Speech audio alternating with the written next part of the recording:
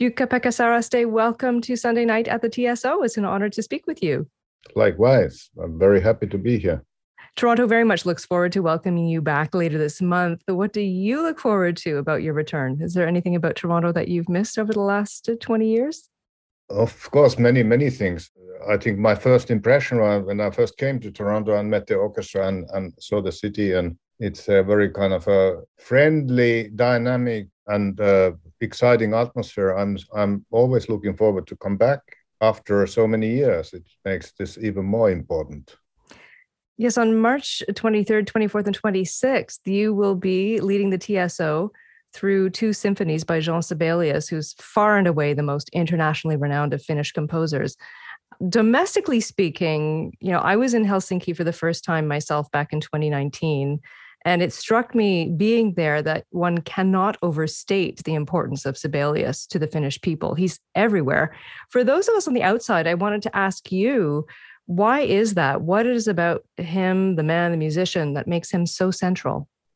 Without being anything like nationalistic or patriotic, but the importance of Sibelius for the small nation of Finland, for a small amount of people under the circumstances when Finland wanted to kind of find its roots and the identity, his contribution was enormous in finding kind of the Finnish soul and culture and also the tradition of music.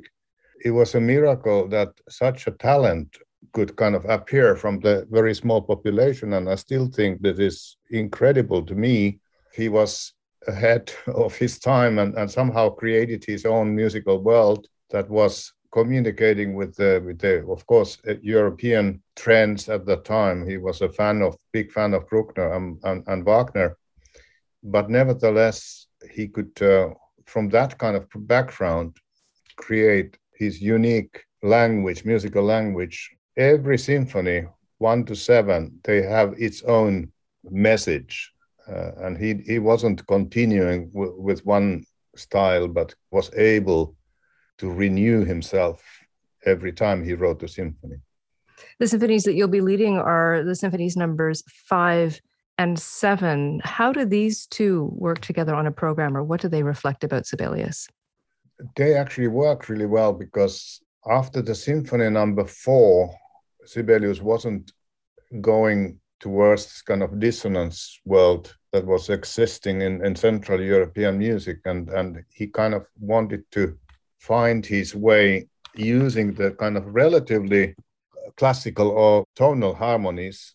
And in both these symphonies, he's not experimenting with trends with the harmony, but trying to make a thematic unity. And I find that is incredibly personal. On the surface, they are very, very easy. But if you think the progression and also the kind of the feeling of goal in both of these works, that is the kind of the great skill of Sibelius, that he could do this enormous long lines in symphonical context.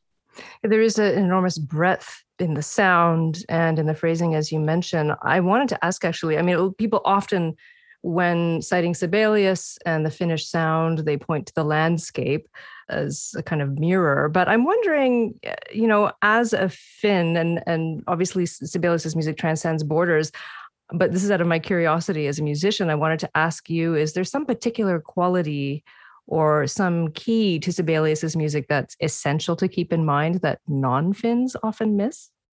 Well, I think Sibelius, not only landscape, but also this kind of spatial things that happen in Sibelius. And also one important word is gravitation, which sometimes he turns it upside down and then brings it back again. He was a master of manipulating that sense of space.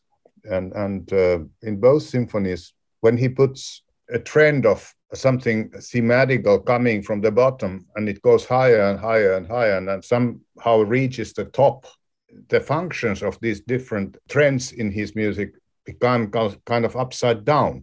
He's kind of manipulating our senses in that way. We feel the kind of space differently, say it my way. This is my kind of understanding of many Sibelius works. I think I know what you mean. And I wanted to add too the Symphony Number 5, which was commissioned for his own 50th birthday from the Finnish government. He said about it, "It is as if God Almighty had thrown down pieces of a mosaic for heaven's floor and asked me to find out what was the original pattern." What do you make of that? Well, that's the reason he wrote it 3 times, and only the third time he was happier with the result. I think this is the same that happened to Beethoven very clearly, that he had an idea about a kind of a thematical unit or a phrase or just a few notes, and he couldn't find out how to use them, that he had this kind of abstract idea of the possibilities of certain things, certain items in music, and that certainly was happening in the Fifth Symphony. If you see the sketches or listen to the first version of it, becomes obvious that he wanted to work on something unconventional with these items, but didn't quite know how at the beginning. And only after I did the first version, I really understood how laborsome that process was for him.